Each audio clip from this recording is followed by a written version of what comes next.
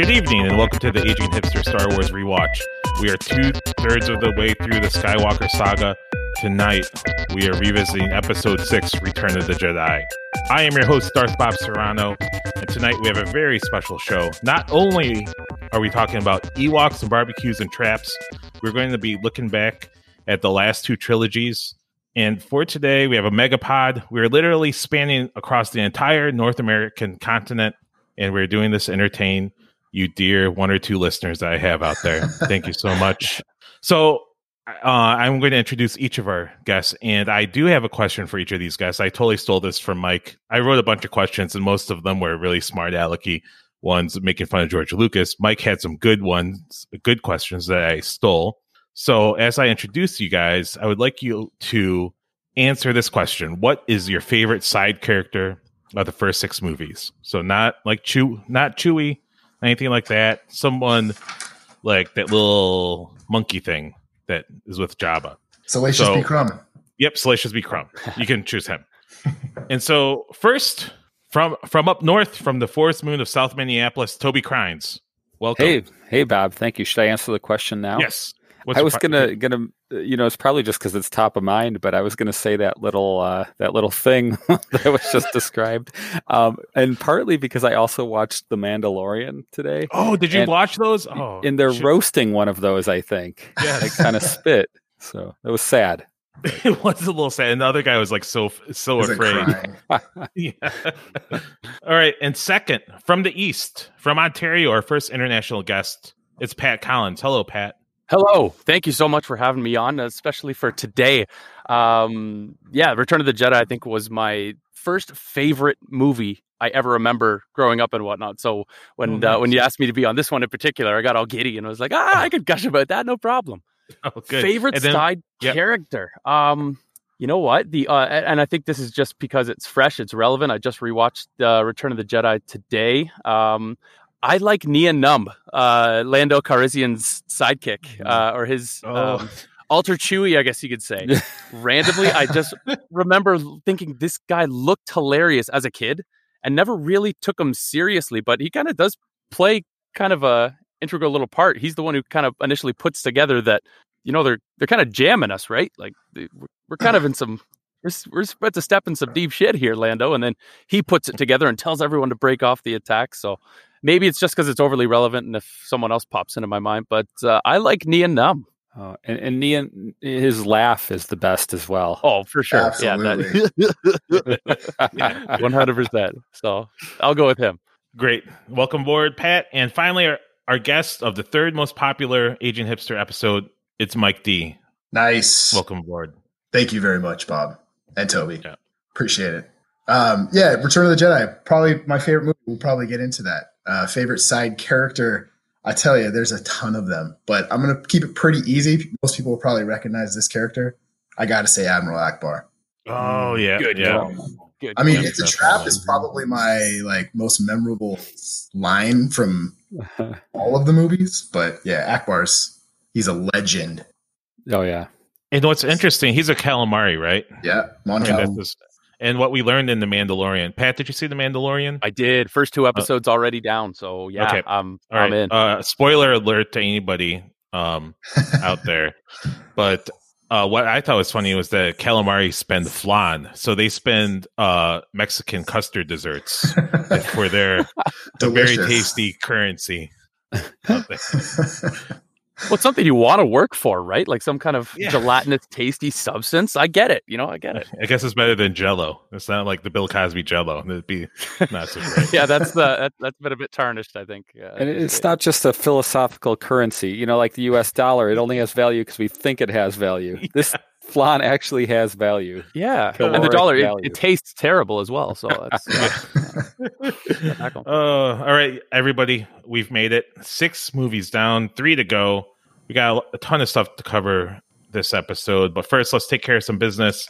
Please subscribe, recommend to friends and strangers, rate and review the Aging Hipster Network. We can be found on Apple Podcasts, Spotify, Stitcher, Podbean, and a bunch of other apps. If we are not found on the app you regularly use, please let me know and we'll get it worked out. You can email us at ageinghipsternetwork@gmail.com. Please email us your Star Wars questions. And you can join the Facebook group. Just look up the Aging Hipster Network. I'm going to have a couple announcements for the new year. Toby and I need to figure out what we're going to watch in January. I think we know that some rom-coms are on the docket. We have some ideas. But we still have is Tom Hanks going to be in there? Yeah. Maybe. If there's one thing we love is Meg Ryan. Of course. Who doesn't? Oh, absolutely. Hey, color me there. Count me in. Yeah. All right. Okay. And so without further ado, Toby, please take us back to a long, long time ago in a galaxy far, far away. So we're back on Tatooine, where Luke Skywalker unleashes the most unnecessarily complex and awesome rescue operation in the history of the galaxy. This rescue operation includes Luke sacrificing his droids, his sister Chewie, and himself to one of the galaxy's most dangerous mobsters before breaking them all free at the last minute during one of the mobsters' sacrificial pleasure cruises. It was awesome. Then Luke goes to Dagobah, where he somehow lands his aircraft without incident, and strangely sees no snakes before watching Yoda pass into the Force. While he's there, he learns definitively that Vader is his father and Leia is his sister. And then he flies back to meet with the rest. Now that the gang's all back together, they can focus on what they do best: saving the galaxy from the Empire, which is hell-bent on building another planet-blasting Death Star. If this plot sounds familiar, that's because it's the exact same plot as Episode 4, but it's distinct in a few ways. First, Ewoks save the day, and the Millennium Falcon, piloted by Lando Calrissian, does the dirty work. Luke, in an attempt to rescue his father from the dark side of the Force, is instead captured by his father and brought before the Sith Lord, a.k.a. the Emperor, a.k.a. Darth Sidious. Luke, after defeating his father in a lightsaber duel, refuses the advances of the Emperor, which makes the Sith Lord very, very angry. He begins killing Luke with Force lightning before getting thrown into a pit by Darth Vader, who finally saw the light and decided to save Luke's life. Vader having saved Luke, or Luke having saved Vader, depending on your perspective, Vader dies, and then a celebration on Endor ensues. Thank you very much, Toby. Mike brought up a good point before we kind of started recording about the ending of the movie. I was just wondering if maybe we can kind of go around and get people's opinions. So they redid it where you see all these fireworks. Did you like the fireworks thing, or did you like the hippie drum circle? Drum circle. This fireworks thing, it's it's a joke. Like, yeah, it's well, especially if we're going even further back when they took out Yub Nub. That was such an iconic song associated with this ending. And yes, it was cheesy. It was, like, looking back on it, not the most sophisticated, perhaps, piece of music ever composed. But it was just so synonymous with the end. And it was just such a unique song that when they went and changed that for, I can't remember if they changed it in the 97 or the 2004 remakes, whichever one of those. But when they, got rid of Yub Nub, I felt a little bit taken aback by that for this nice kind of, well, not even nice, but that kind of soppy, like, yeah, it just kind of killed the vibe a little bit. And why? I was thinking about it. It's like if Inagata, like they went back and like they're like, Inagata DeVita needs another guitar solo. Really, and something else when I did a little bit more looking up for some extra little random facts and whatnot. Apparently, it was John Williams' son who helped compose that song, and he's also the lead singer of Toto. Apparently. I read that as well. Yeah, John. There's crazy talent in the family and whatnot, I guess. But I mean, like, I would have much preferred Africa even Toto. Africa Toto. I would have had Africa Toto in the back as opposed to that new rendition that they had instead of Yub Nub, if they're really gonna damn it like that. But I thought I was a little bit blown away by that.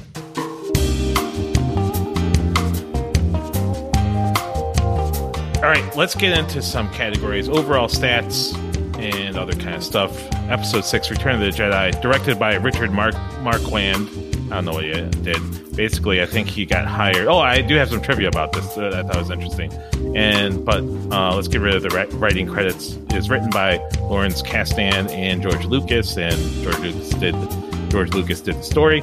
So I read that Lucas's first choice was Steven Spielberg to direct this, which would have been very interesting. But they were having some feuds with Directors Guild, which led to his being banned from directing the film.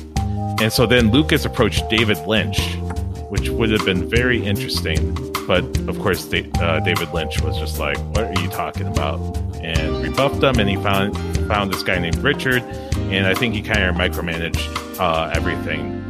Anyways, I found some kind of overall statistics which I thought were pretty interesting. Star Wars as a franchise is the second most profitable franchise of all time.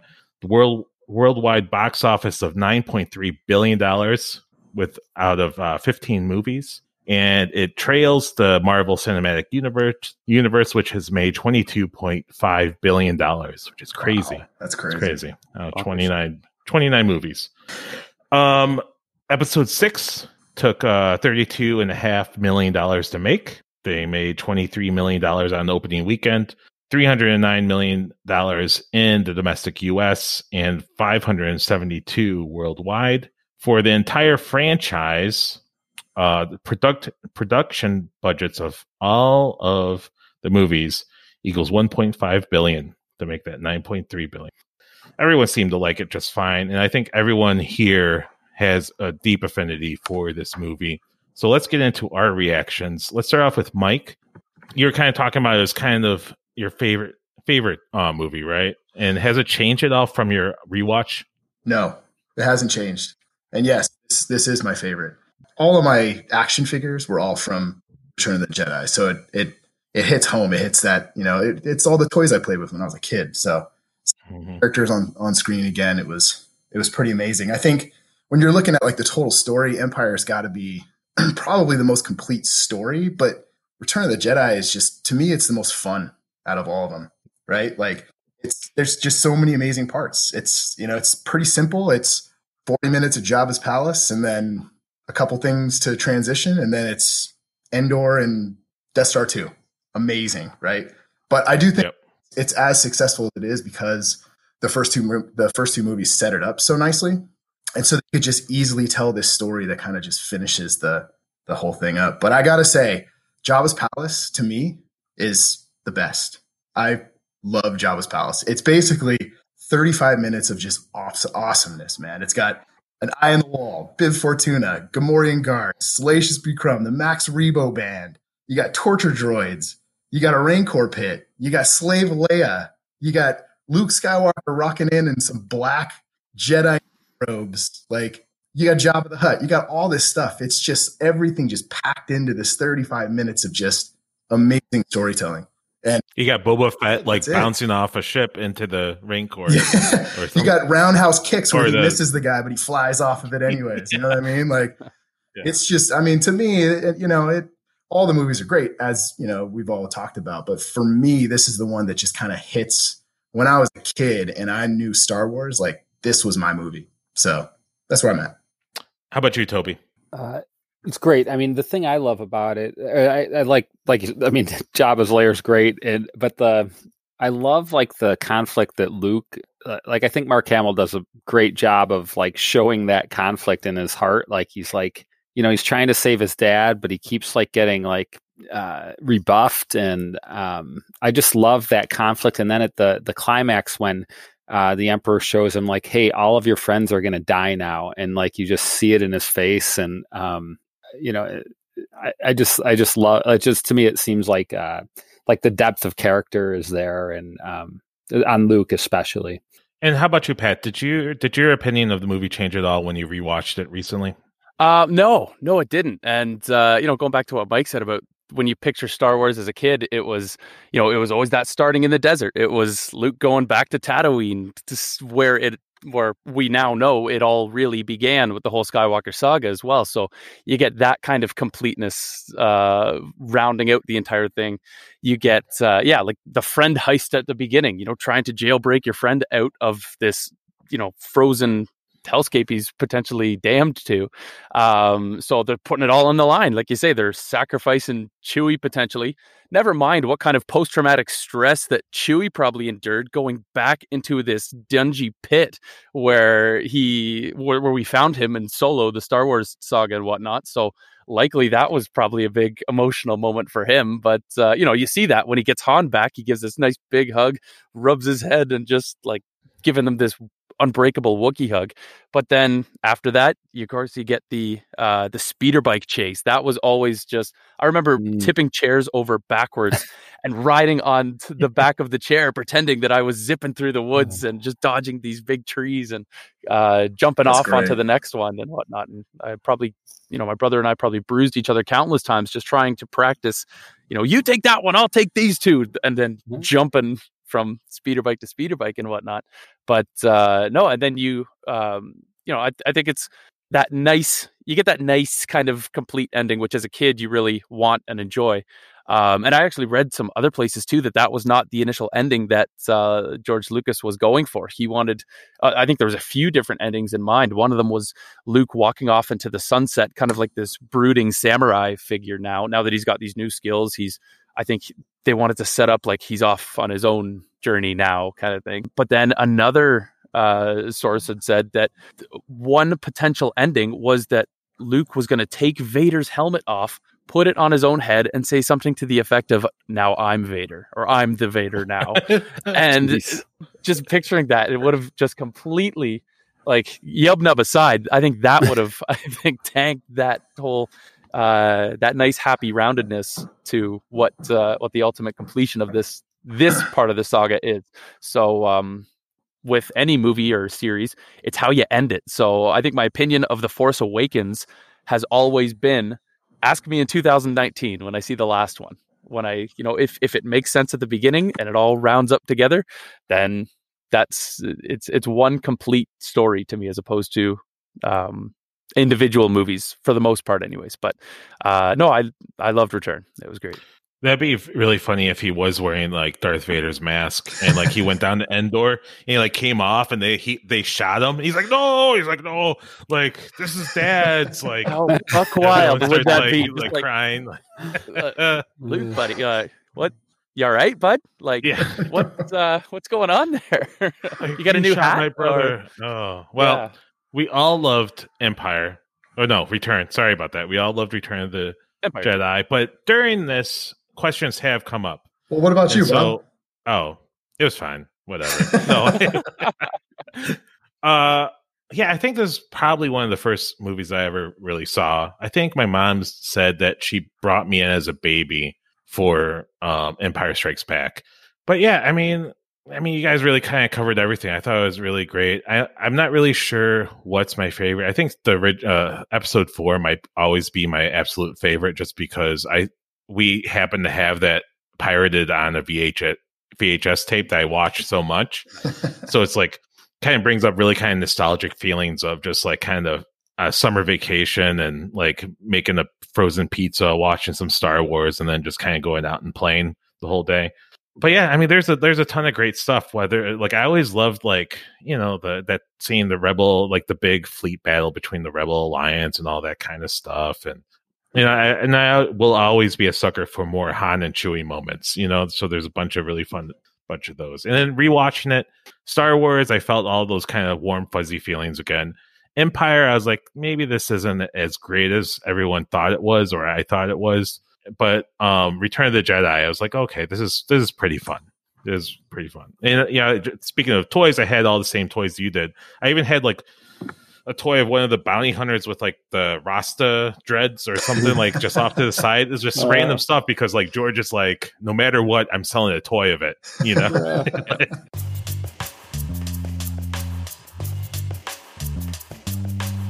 All right, let's get to some questions that came to our mind while watching the movie. So I'll go first, and then we can kind of go around and everyone kind of can ask what some burning question that they have. So mine is like, so how much time was there in between episode 5 and 6? Does anybody know? 1 year. 1 year. 1 year? Okay. And so during this year, like Luke didn't go to Dagobah at all? I don't think so.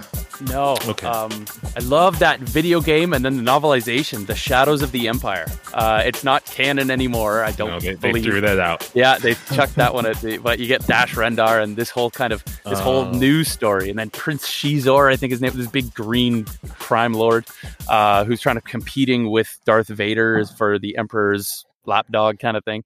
I thought that was a fantastic story. It brought, I think it had Luke spending a lot of time in Tatooine, like rooting through Ben Kenobi's old stuff and finding his Jedi texts that I guess he'd kept and whatnot, as well as I think he spends a little while practicing in this abandoned circus. I think they even go through a little bit. Yeah. Oh, just so he's like doing a little bit of ropes. self-study. Like he was like Abraham Lincoln out there being like a frontier lawyer or something. Yeah. So, so I was thinking about this because like when Luke comes into Jabba's palace, he's like, "Hey man, like I'm a Jedi now." And it's like, well, actually, you didn't really like get your certificate yet, which Yoda like pointed out. It's kind of like back in when I went to the first school that I flunked out of, and like I went there and didn't do that well. It's not like I went around and been like, I'm a college graduate, But he's like, I'm a Jedi Knight, and then he was with Yoda, and then he finally goes back to finish up his schooling, and then Yoda dies and says something, and he's like, I am a real Jedi then. He's like, well, like, no, not really. So I thought that was kind of funny. It's like, he was just Yoda going starts around laughing at him. He's like, Yeah. No. You are not a Jedi yet. You have to kill your dad.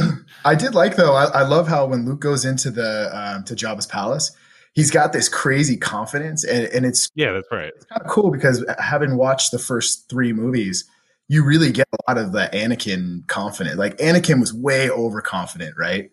Which was kind of his strength in everything. And when you see Luke going into Jabba's palace and he's just, he's force choking people, like he's uber confident about everything. And it was just kind of like, whether he's a Jedi Knight or not, he believes that he is. And so he's going to go out there and wreck some shop. Yeah, that's a very good point. That's one thing. Like, I don't think I appreciated this movie as much until I read a bunch of the books and realized that Luke is like a total badass. Like, like in the movies don't really show how badass he is.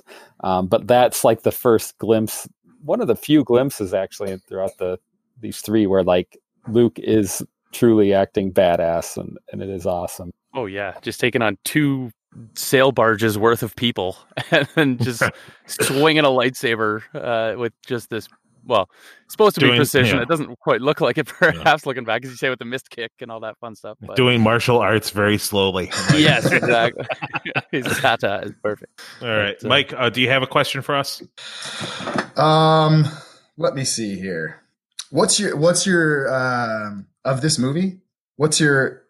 I think you might have put it in the notes, but I wanted to get everybody's general thoughts on C-3PO. I guess I'll start off. So he was done wrong in the prequels. He was done real wrong. And then so that's one of the things that I was really thinking about is like, then we got into the original trilogy and it's like, oh, he's not a bumbling idiot that much. And then he kind of turns into a bumbling idiot kind of at the end.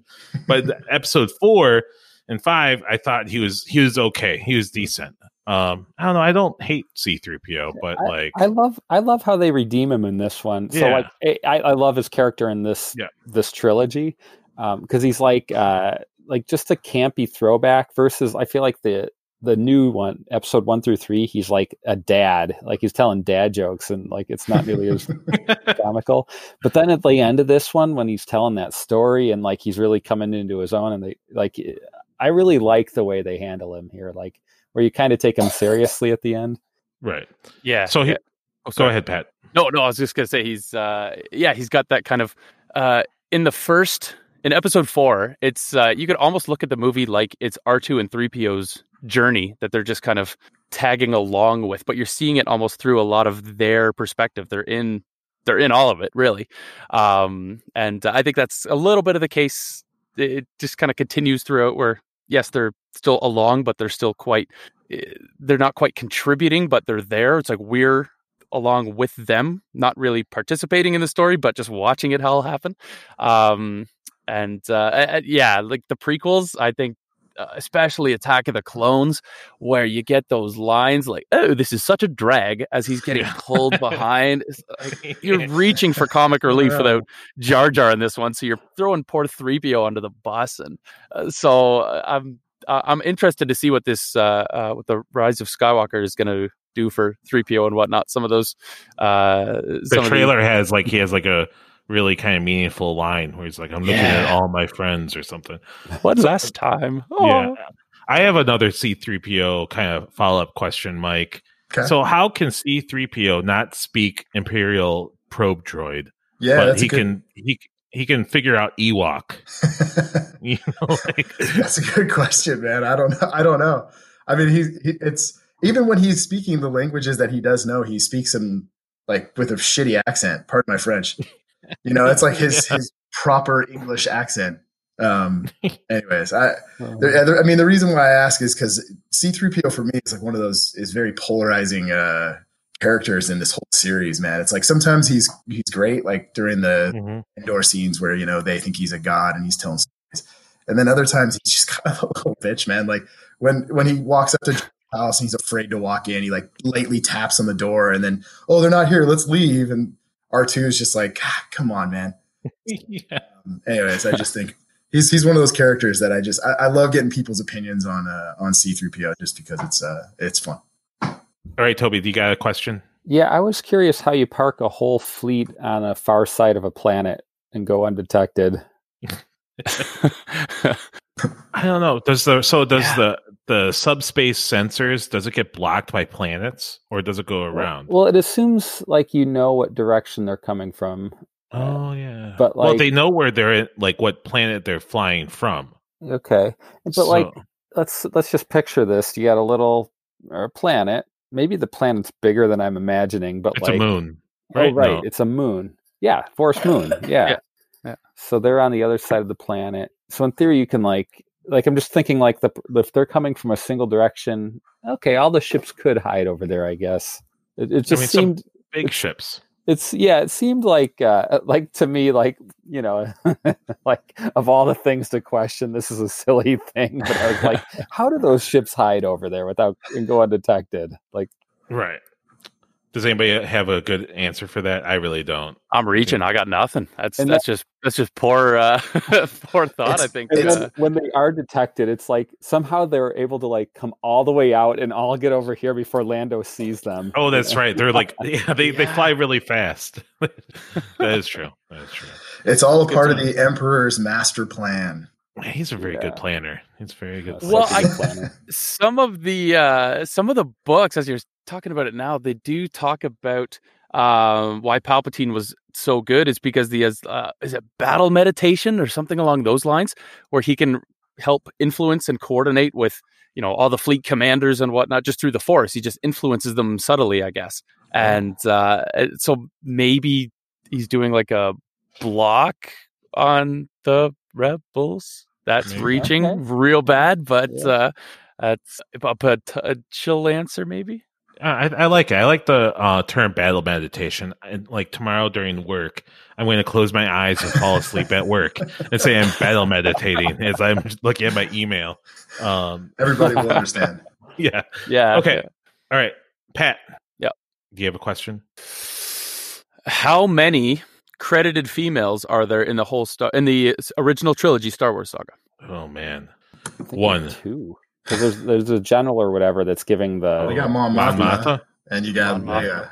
Those are the only two in those three movies. Wow, that they have. So it's and with I think to combat that, combat a little bit of combat at the time potentially of the lack of femininity within the trilogy. That's how they justified putting the slave Leia costume together, which of course, this day and age would necessarily be viewed in that same kind of light per se.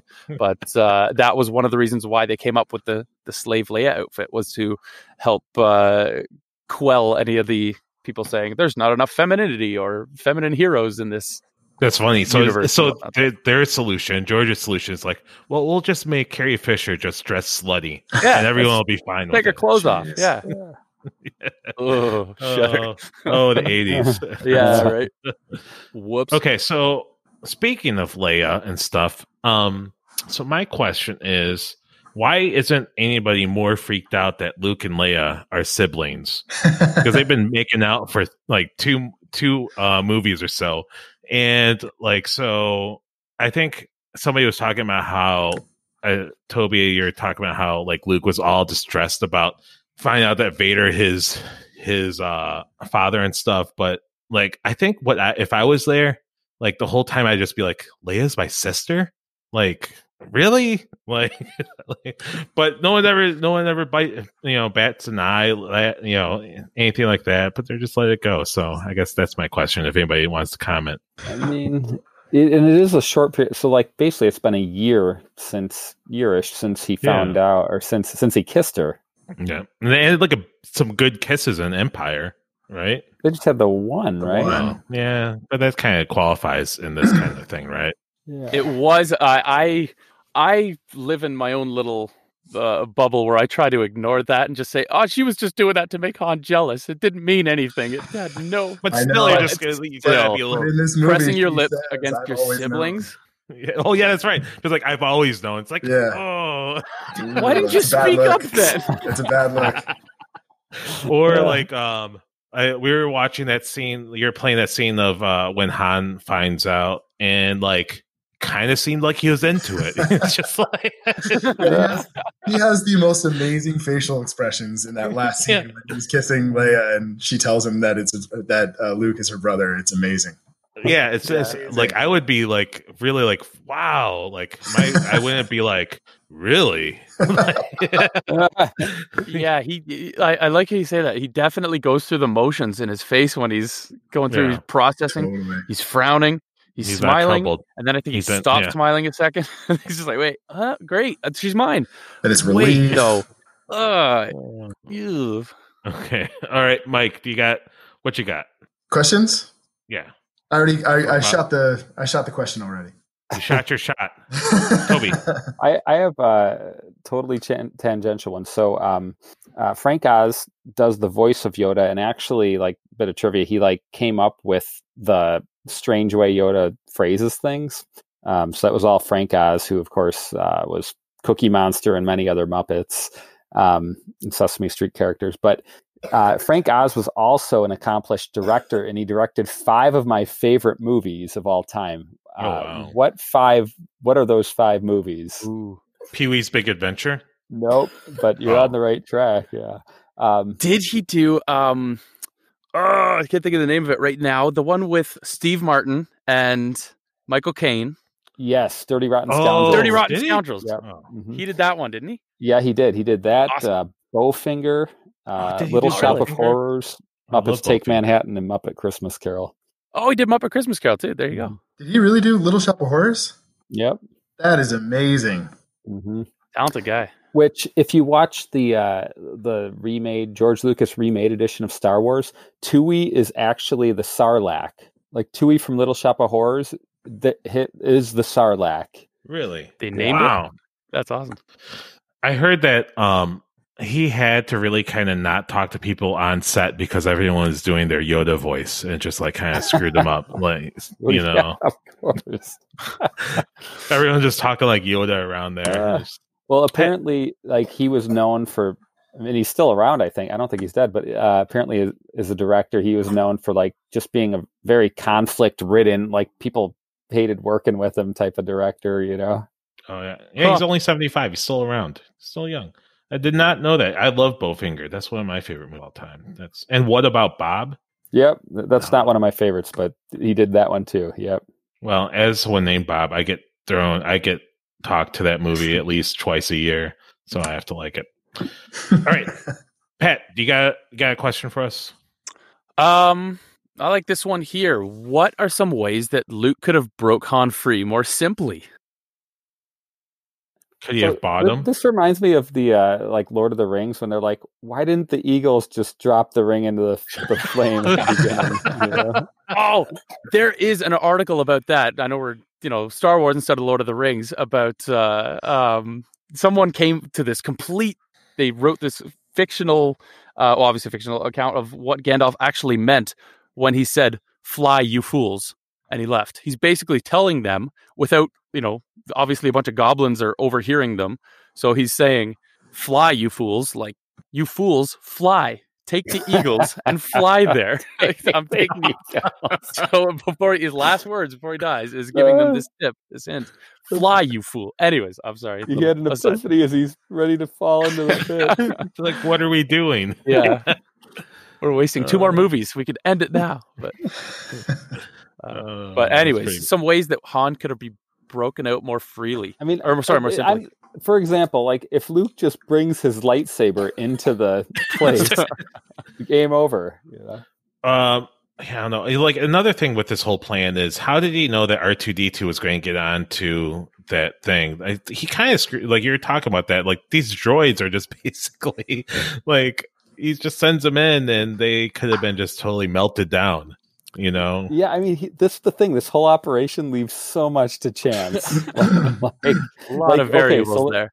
Yeah, so like he's counting on R2 being used as a serving droid and able to get to the top of the ship in the right time. You got Lando just like pulling down his his little mask all over his leg. Yeah, subtle as a shotgun. Just they could have done a bunch of things. And after R2 fires the so much to chance, like Leia could very well have just been stuck in there, like I suppose to get it all out. But I kind of felt bad. I had this mini theory that Jabba's palace was just this big orgy den. It was just completely associated with the visceral, drug taking and all sorts of other acts and whatnot, with, the droids being a lot of the test subjects. You see that droid overseer in the basement testing out some of these kinky little devices, burning some of the feet of some others on one of those little torture racks. You see some, so you got to have someone sitting there cataloging. Okay, don't pull that hard, his arm falls off. And so R2's probably rolling in there thinking, like, what are they going to assign me? And the guy looks at him. He's just like, yeah, you can serve drinks. So R2's probably just like, all right, then. And I'd love to hear what R2's actual response was when 3PO's like, what are you doing here? And he's like, serving drinks. I'd love to hear what that inflection was actually like. He's like, serving drinks. Like, shut up. Yeah. Whatever. Go play with your bondage friends. I don't care. I'm serving drinks. I did not hear that before. I guess I didn't stumble on that dark corner That's of the internet. Purely from the depths of my own dark side thoughts. Yeah. Meanwhile, I got C-3PO saying, "Oh my." Yeah. He's just this kinky butler for big wet Jabba, who's not only licking frogs but ingesting them entirely while sucking on some bubbly opium pipe or something. Spoiler alert, sounds like more creatures eat frogs too, right? Yeah. Oh, yep. True. Baby Yoda too. True. Baby Yoda. Yeah. Yeah, those frogs must be delicious in the Star Wars universe. But baby. Well, okay, my last question for Return of the Jedi, I guess this kind of goes into all the other movies as well, is it seems like it's really easy to get promoted in the Rebellion. The second movie, in Empire Strikes Back, Han is a commander, and then in Return of the Jedi, he's been frozen for a year, and he gets promoted to general. It's like I just wanted to kind of bring my heroes that don't get captured. Yeah. Oh my god.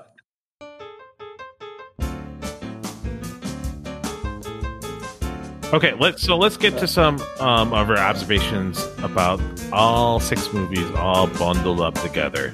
So, do you think? So, one of the things that I came to mind as I was kind of watching, especially the Episode 6, Return of the Jedi, because they started talking about lineages and family and all this kind of stuff. I was like, man, I really wish that George didn't make those trilogies, or it's just there's a bunch of complications, because it is like, and there's like Leia saying like, oh, I remember my mother. She seems so sad, and like it's in the prequels, George kills her off. Were you guys kind of troubled by some of the first 3 movies and how and the continuity kind of issues that happened in between all of these? I think for me, like that's kind of what spawned my question about like Luke. Luke or the Jedi in the prequels would go in there and just demolish Jabba. Like just give us what we want or else, and they would take what they want. But like Luke doesn't even know he's standing on a trap door, you know? Like, That's right. Yeah, like I think with the original trilogy, it was, like the hero's journey. It was just this tight little band that we were following, and that's all we were following essentially. It was the story of, Luke Skywalker, Han and Leia, even two more droids and Chewbacca. Throw them in there for fun. But we're essentially just stuck with this band. Not stuck, but we're part of this little gang. Whereas in the prequels, there's literally this entire universe of information that's now being pumped out to, us, the audience as a whole. So you got to kind of stitch together these little, these bits of backstory and whatnot. And I think there was just so much information and so much done all at once that I think that the prequel trilogy, if it was, say, redone today, say we didn't have the prequel trilogy in the early 90s, or sorry, the late 90s, early 2000s there, I think it would have gone a lot better as a mini series, or not even a mini series, but like a Game of Thrones style epic show, where I think they could have dug into a lot more of those relationships between, explore a little bit as to how maybe Leia has these memories. Maybe she could have spent a little bit more time with Padme. Maybe Padme could have been on the run for a while, and while Vader's trying to track her down, I think could have been a lot more explored if it was done over the course of a couple of seasons as opposed to 3 movies. I mean, I love the prequels. To me, it's Star Wars history is Star Wars history. It's like, you can't alter history because you and a bunch of people on the internet don't like the way it goes. So you can't retcon or remake history, essentially. Like, this is what Star Wars is. So like it or leave it, this is what the story is. But if I had to choose, I would have liked a little bit more expansion onto what some of these, why was he a good, like when Obi-Wan is talking to Luke for the first time saying, I knew your father, he was a good pilot and a good friend. Like, that reference is purely just a callback to the pod race, where he's just like, he's a good pilot. Before I met him, he was a good pilot. And I think that's why the pod race was there. It was to just kind of help explain a little bit of that narrative, because obviously they established that, Anakin was a slave, and as a slave, I'm guessing you don't really have the keys to the nearest Star Cruiser to go do some joyriding or anything like that. So little things like that were there. But then, like you say, those that Leia didn't really know her mom. So then you got to reach and say, maybe it's the Force just telling her she was like this, or it was a Force feeling and whatever. But I think it could have been expanded on a lot more if it was in the course of a TV show as opposed to 3 movies. How about you, Mike? Is it a problem or not a problem? It might make it too much of it. I don't think it's a problem. I will say really quickly, there is a canon book. I forget which book it is. It's going to drive me crazy, of course. I believe it might have been Bloodline. But there's a part in the book where Leia is pregnant with Ben, or, she's pregnant, and she's connecting with Ben. And so there's, it's through the Force, obviously, but so I think that's, whether that's kind of a retcon or whatever it may be, I think that kind of does a job of explaining that. Why she remembers that? Yeah, I think that's the feeling is that she remembers her mom similar to how she's connecting with Ben when he's in the womb. So it could be a bit of a reach, obviously, but I think that's. Is it like telepathic? It's like feelings, or is it like kind of like look who's talking? well, it's one of the books. I think in the book it's basically just that she's connecting and she's having a connection with the baby, and so I think it's kind of, it's like similar to how Leia says, like, I didn't know her, but she was sad. And you can, when Padme was pregnant with the twins, she was sad a lot, right? I mean, I don't know, but I think I love that George Lucas got to do his prequel trilogy, and I know that I'm one of the few that defends the prequels. There's like I said in the last episode I was on, man, there's lots of holes, but I love those movies, man. And I think when you look at the 2 trilogies broken up, right? You got the original trilogy is the arrogance of the Sith, specifically Palpatine, Sidious, is what brought the downfall of the Empire. And when you look at the prequel trilogy, it's the arrogance of the Jedi that brought their downfall. And so it's kind of cool when you look at it that way, right? Like, we grew up with this, the good guys are trying to get in and they're trying to bring the Empire down, and It's the fight against tyranny and this and that. I love that the prequel trilogy was, hey, look, they've got these Jedi who are, there's no faults. They're perfect. They're perfect people. They know exactly what's going on. They've got force powers. They can sense everything in the world. And yet their arrogance, they didn't see Palpatine right underneath their noses scheming up this plot to take over everything. And sure enough, he played it right and got his way. And I just think it's brilliant. And brilliant to a degree, of course, right? Because there's obviously lots of flaws in the storytelling within that. But when you look at it as in a bigger picture, I love it. I love that it's this Jedi are ruling everything and they're perfect. And then all of a sudden, like that, they're not. They're done. They're all killed or hunted down, and most of them are killed. And all of a sudden now there's this whole new tyranny government that's ruling the world. And it's brilliant. I mean, to me, I love it. I love how they play off each other in that way. Mike, you are a total prequel apologist. That's okay. We need all sorts of people. Yeah, prequelist. So if you had to sum up the whole 6 movies as a whole, what would it be? Like a really quick kind of description. What is it to you? All 6 movies in one? Yeah. I think it's to me, all 6 stories are the stories of Anakin and Luke. And it's as simple as that. And the world that lives around them. But I love how it's broken up. And it's, the prequel is all about Anakin and everything that he goes through. And then it's his son in the original trilogy, and family and all that. So I'll leave it at that. How about you, Toby? What's your elevator speech for it? Do you agree with that, or do you have a little different take? Yeah, I always think it's a story. I mean, the prequel to me is a story about politics and like the world, whereas the episodes 4 through 6 are the story of Luke Skywalker. How about you, Pat? What's your elevator speech about? What are these 6 movies? It's I think George's original intent was to have this kind of hero's journey, classic fable of light versus dark. And I think, I think Mike summed it up nicely in that the prequels are more about like the dominance of the light with the dark creeping in, and it's flipped now with the original trilogy, or in the original trilogy, where you get the dominance of the dark and then the light coming back and coming to balance things out.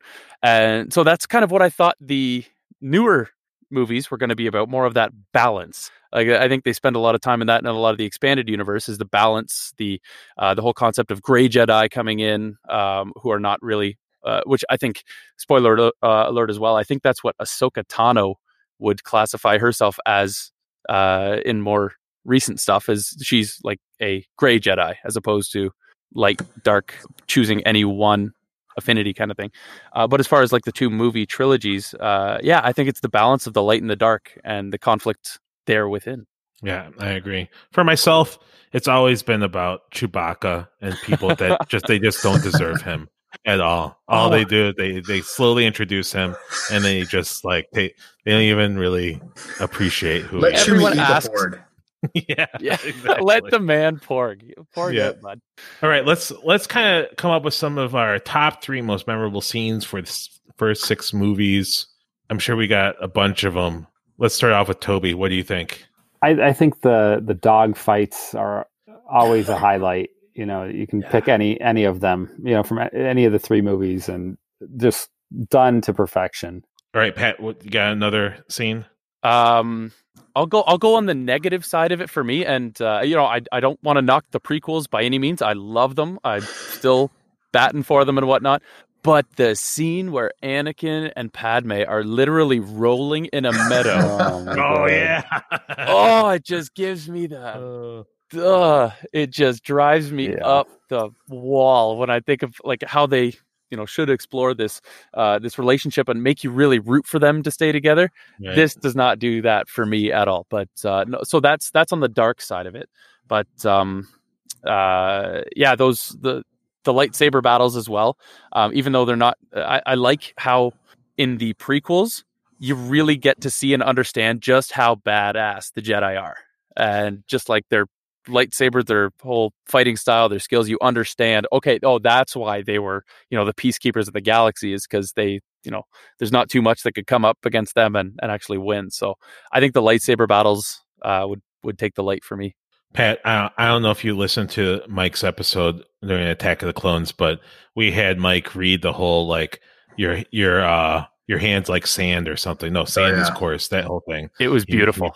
Yes, it was beautiful. I put it on repeat. I just I was like, get over this, Pat. This is therapy for you. Just relive this. I was eating a pear during the whole time. It was great. Yeah, it was floating it over. Absolutely. For me, I think, I don't know. So my favorite scene is kind of rewatching it, I guess. So it's obvious, like, what my favorite thing about Star Wars is. Well, maybe not, but I just love the Han and Chewie, that team.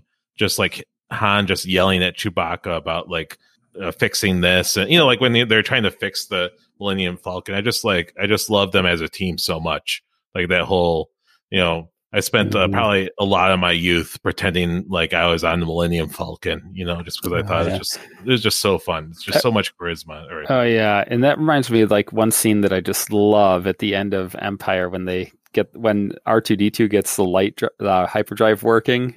And, that's a great scene. Oh yeah, just like that all that stuff. Like that's Star Wars for me at its best. How about you, Mike?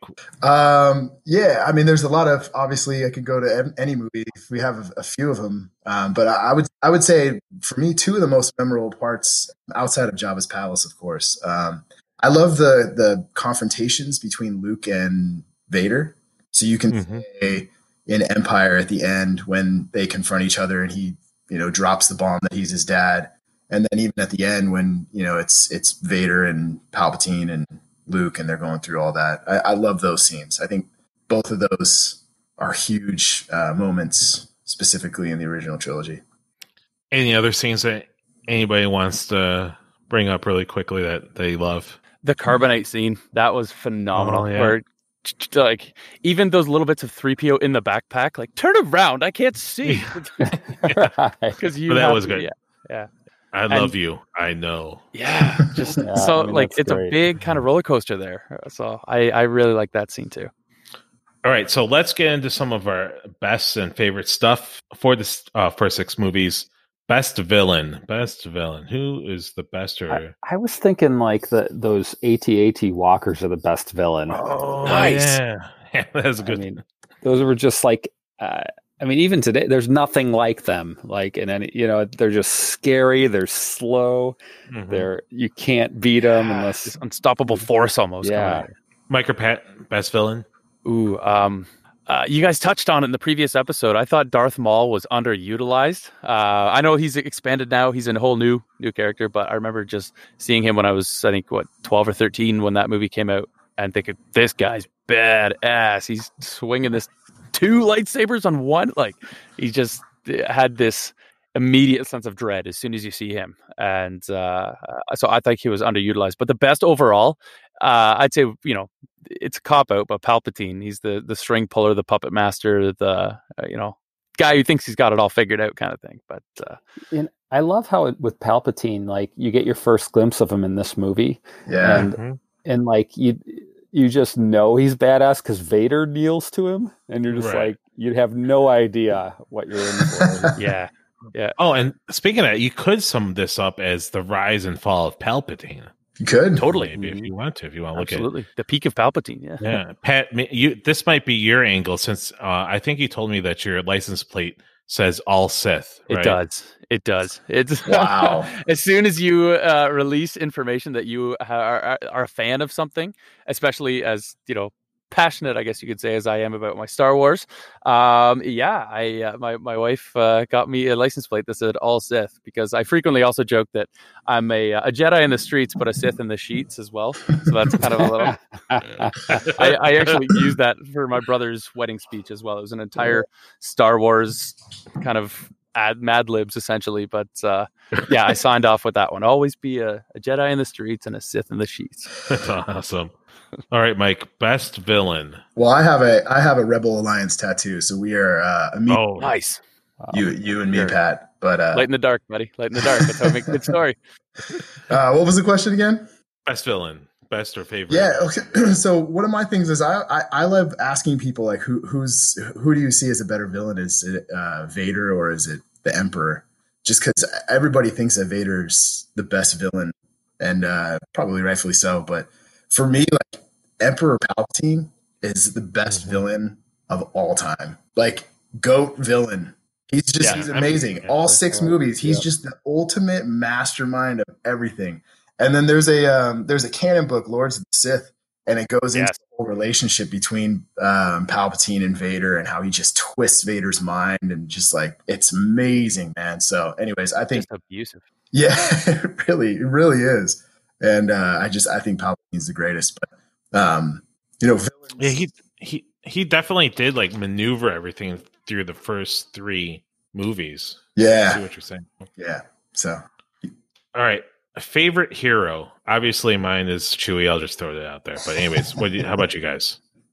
I always looked up to Obi-Wan. Alec Guinness Obi-Wan. I love Ewan McGregor. He's great, but would he count as a hero though? I don't know. He's kind of he's the mentor in that whole kind of the hero's journey formula, I guess you could say. You always have to have an old mentor to show you your skills or enlighten you as to what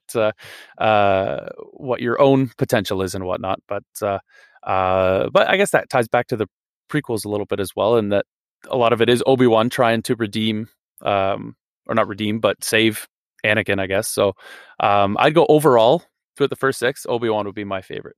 Toby?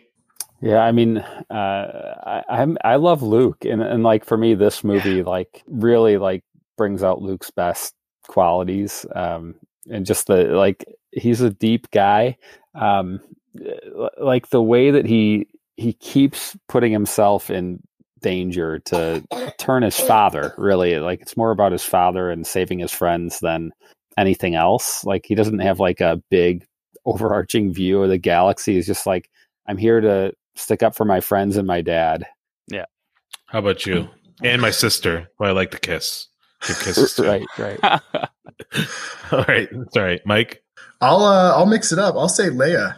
Oh, good call. Leia is a fantastic character. Like she really is. She's strong. She's confident. She's got the politics. She really is very important to the story and beyond. Right. I mean, it's the funny thing is that a lot of the books that they're writing in between episodes 6 and 7 a lot of those are Leia centric. So she's kind of coming on. She's the one of the head politicians, and really just an important character in this universe. And so I would say she's probably my favorite of the heroes. All right, next question, because George Lucas changed this one like 100 times, but in your heart of hearts, in your soul, who shot first? Han. Mike. Toby. Han. Pat. Han, forever. Yeah. He'll forever shoot first. And so Disney Plus came out, and then did he change it again so it's like the same time, or? Well, McClunky. So I watched the Return of the Jedi on Disney Plus, and they definitely had the redone version. So I didn't watch the episode 4 on there though. Yeah. Did anyone? It came out like it's been redone like 4 times. I'm sorry. Did someone say Mike? Did you? Yeah, I saw something. They changed it up, and somebody was watching it with the subtitles on, and it goes through it, and it goes through all of Greedo's everything he's saying, and then the newest version, he literally right before he dies, he says McClunky, which nobody understands what that is or what it is, but it's like something brand new that just got added in. McClunky. Oh my God. That's funny. So I don't know what it is. Just like yabba dabba doo. Like George Lucas just like put that in. Like we can have Yogi Bear as a Star Wars figure. I can sell that. Toby, I think you wrote down droid torture as a question. Yeah, I was like, I didn't quite understand why those droids were being tortured on Jabba's ship. Pat answered that, and kind of told us something about himself while doing so. Before I test all of my restraints, I choose testing on droids first. It keeps the animals safe. It keeps the people safe. So let's see what these restraints are capable of on a droid first. But yeah, the screaming and whatnot. Yeah, like, no. Like, pick a safe word, bud. Like, that's.